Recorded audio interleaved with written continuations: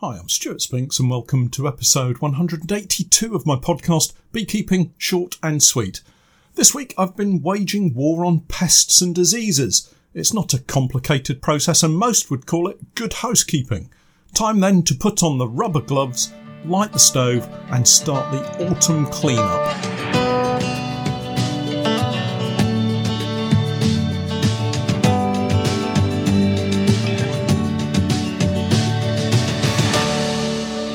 Beekeeping Short and Sweet, a beekeeping podcast for the inquisitive beekeeper with a short attention span.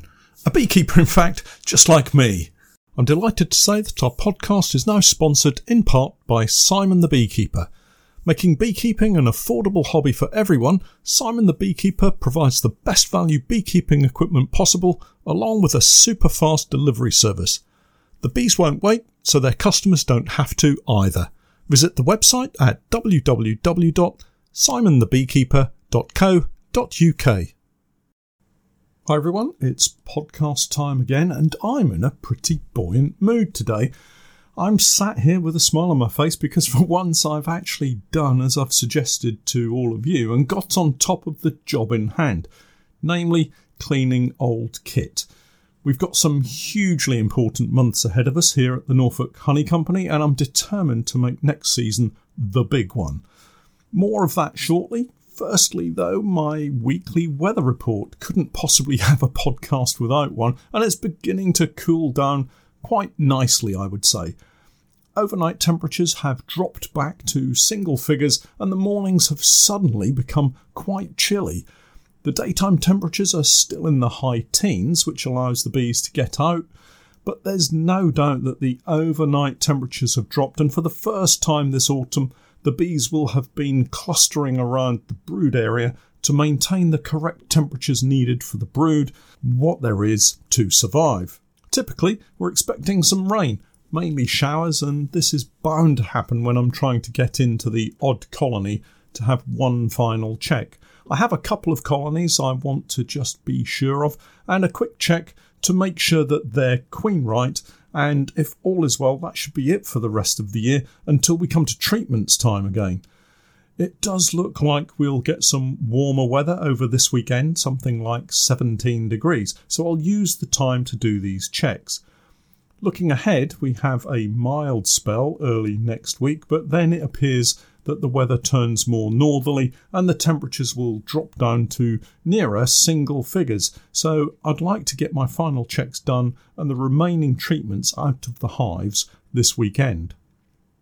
Possibly the most important task of this week is the final clearing of unused equipment from the apiaries. This is equipment that needs to be cleaned rather than any boxes that are to remain in the apiaries over winter. My preference is to leave the wooden boxes on pallets in the apiary if they're clean and ready to be used. I just don't have the space to store all of that unused kit back at the unit. Everything else needs to be found a space. That's all the boxes that need cleaning and all of the poly kit that I just don't want to leave out in the apiaries for fear of damage by the various pests that are out there. It's a straightforward task really, but one that has always slipped to the lower part of my jobs list until it slowly starts to become urgent into the new year and then panic sets in and we rush around to ensure that we have enough kit ready for the start of the new season. This year is going to be different. Now I know I say this most years, but I've actually had enough of losing kit to wax moth, and so this week, believe it or not, I started the process, and I have to say, I feel really quite pleased about it. If you cast your mind back to last week's podcast, I really was quite depressed at the battle with the wax moth that I keep losing. It really needed a change in approach. By that, I mean I needed to sort my stuff out and do some work, and that's precisely what I've done this week. One of the biggest challenges I need to address is not quite completing the task in hand. So, for instance, I remove a deadite from an apiary and get it back to the workshop for cleaning, but then I find another task that needs attention, my focus slips, and I forget about the box of comb left over at the workshop. This then becomes a breeding ground for the wax moth and the cycle continues. This has to stop. So this week I decided the priority was very much getting everything cleaned and being in a state where we're ready for next season before this year is out. Like most jobs that get put off, it actually seems like a lot of work, but once started, things move along quite quickly. Last weekend I decided to start the process and went over to the workshop and dismantled a stack of boxes that were piled up outside the workshop, having been dropped off and forgotten over the latter part of the season, just as I mentioned earlier. The stack probably had 20 or so brood boxes, various floors, roofs. In fact, I could have made up several complete hives with what was in that stack. Fortunately, there were quite a number of empty boxes, no frames. Pete had already taken them out and got them ready to go back in, all cleaned and boiled up. So with no frames in them, it made the task of sifting through them a little easier. All of the kit went into the workshop. Most of it needs a coat of wood treatment at the very least, so it needs to dry out before that can happen. Needless to say, the inside of the workshop is now a little cramped, but outside has been reduced to empty pallets and a stack of a couple of hundred frames that need cutting out and cleaning. On Wednesday of this week, I managed to drag Steph over to the workshop where the plan was to begin that clean-up of the frames. I think focusing on one specific task will help get the job done faster, rather than doing a bit here and a bit there, changing jobs, and all of that kind of stop-start messing around. Of course, I have to allow for a discussion with Pete about my new plans for queen rearing next year, the adaptation of nuke boxes and the like, but more of that in the coming months. Once Pete and I get chatting, things can go sideways quite quickly, but luckily Steph was on hand to bring us back to the job of the day, cleaning frames. The process I have is very straightforward. I break it down into 3 distinct tasks really, and each can be performed in isolation. Each of these can be carried out regardless of the number of colonies that you have, so you could follow the same process. It may need a slight change in equipment. I'm using slightly larger scale kit that you might need for just a dozen colonies or so, but the process is just the same. Firstly, we cut out the wax from the frames and render it down. Brood frames are a challenge in that they are wired foundation, so there are wires that need to be cut through as well as the wax. I find an old bread knife works well, but on this occasion I had a stout-handled, short-bladed knife that Pete tells me is used to cut putty out of old windows. The good thing about it was the weight, a good heavy knife that cut through the wax and wires nicely. I had the task of cutting out the brood comb, while Pete and Steph took on the more fiddly job of cleaning the frames back to the wood as much as possible. Scraping off the excess wax and propolis now means less time in the tank when they're boiled, the next part of the task, so it pays to do as good a job as possible. Once I had the rectangular slabs of old comb cut out, I could drop them into the wax steamer. This is a large stainless steel drum that has a reservoir of water in the bottom, fed by an inlet on one side. The burner heats up the water until it boils, and the steam produced travels up a pipe and out of a T-section within the main body of the tank. Inside the tank is a separate mesh-like insert that allows the molten wax and condensed hot water to run down and out of the outlet pipe into a collection bucket. The original design was for the frames to be placed inside the basket, but what I've always found is that the debris left behind once the wax is melted out becomes so messy it just tangles up with the frames and makes for more work. It's far easier just to cut out the comb first, I find. I can get about 20 or 30 comb cutouts into the inner basket at one time, and once up to steam it melts out reasonably quickly. In that time I can get on with cutting out more frames, and so the routine continues. Meanwhile, Pete and Steph have done a great job getting the worst of the wax off the frames that I've cut out, and we got through the vast majority of the pile in one day. The wax that's recovered from this rendering process is saved for wax exchange, used to coat the plastic frames that we have, or candle making. So it's a worthwhile exercise, and of course it prevents the wax moth from taking over. There's probably one more day of frame cutout work before the job is complete, so I'm really happy with the start that we've made. I just need to keep my focus and get it done. The next stage of the job will be boiling up the frames, getting them dry, and then the final part is putting the foundation in.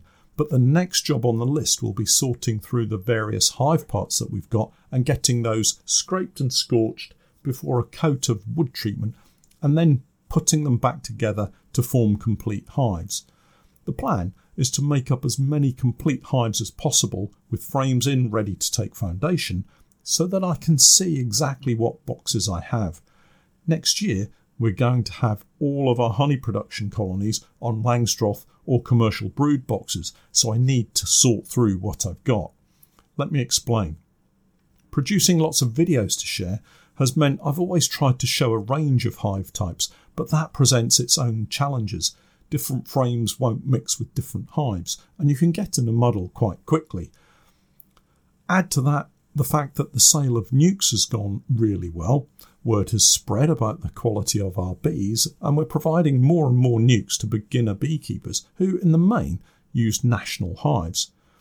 The challenge, therefore, is having enough fully drawn national brood frames to populate the BS Honeybees nuke boxes that we tend to supply those nukes in.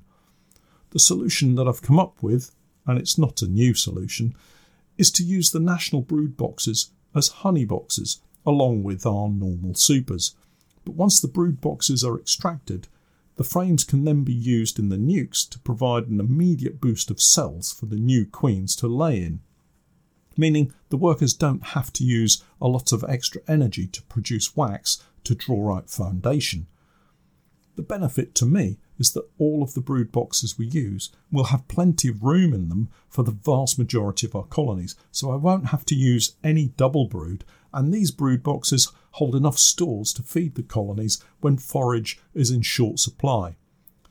My one concern with using national brood boxes as honey boxes is going to be the weight of them, but we'll cross that bridge when we get to it.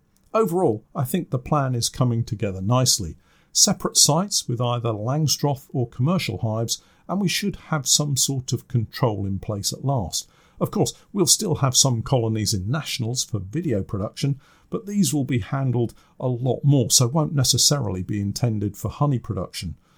More of my plans as we go forward into the winter, but for today I wanted to give you all a task for this weekend. Head out into the countryside, find yourself a hawthorn bush or two, and gather 500 grams of haw-berries. We're going to do some cooking.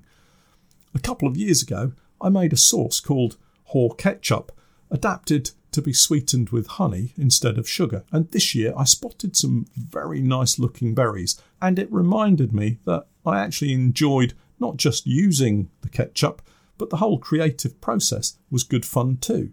So I thought we'd give it another go. It also makes for a really nice homemade gift to give people at Christmas, or as a gift for maybe the landowners of your apiaries. The one thing I would say about collecting the berries is take a rake with you and lay a sheet or tarpaulin on the ground. Shaking the branches works out fine, but it's far better to drag a rake down the branches of the bush, or to use the rake to grab hold of a higher branch and give it a good shake. It's surprising just how many berries will drop, but also a good number will stay attached to the tree or bush, so we're leaving some for the wildlife too. Try to take a little from several plants if you can, rather than stripping one plant completely clean, and then everybody can have some. You're also going to need 300 ml of vinegar. A cider or white wine vinegar is probably best. 180 to 200 grams of honey, depending on how sweet you like it. Half a teaspoon of salt and some freshly ground black pepper. You could also add a fresh chopped chilli if you like it extra hot. The great thing is you can make it how you like it, so experiment with it. Now, I know my cooking exploits are not always hugely successful, but this is a pretty foolproof recipe. Take the berries off the leafy stalks and wash them well. Stick the washed berries in a pan with the vinegar and 300 ml of water. Bring it to the boil and simmer for about half an hour. until the skins split, basically. Rub this mixture through a sieve and you'll have a load of pretty large stones left over along with the skins. Pop the strained liquid back into a clean pan, add the honey and reheat to mix the honey into the sauce mix.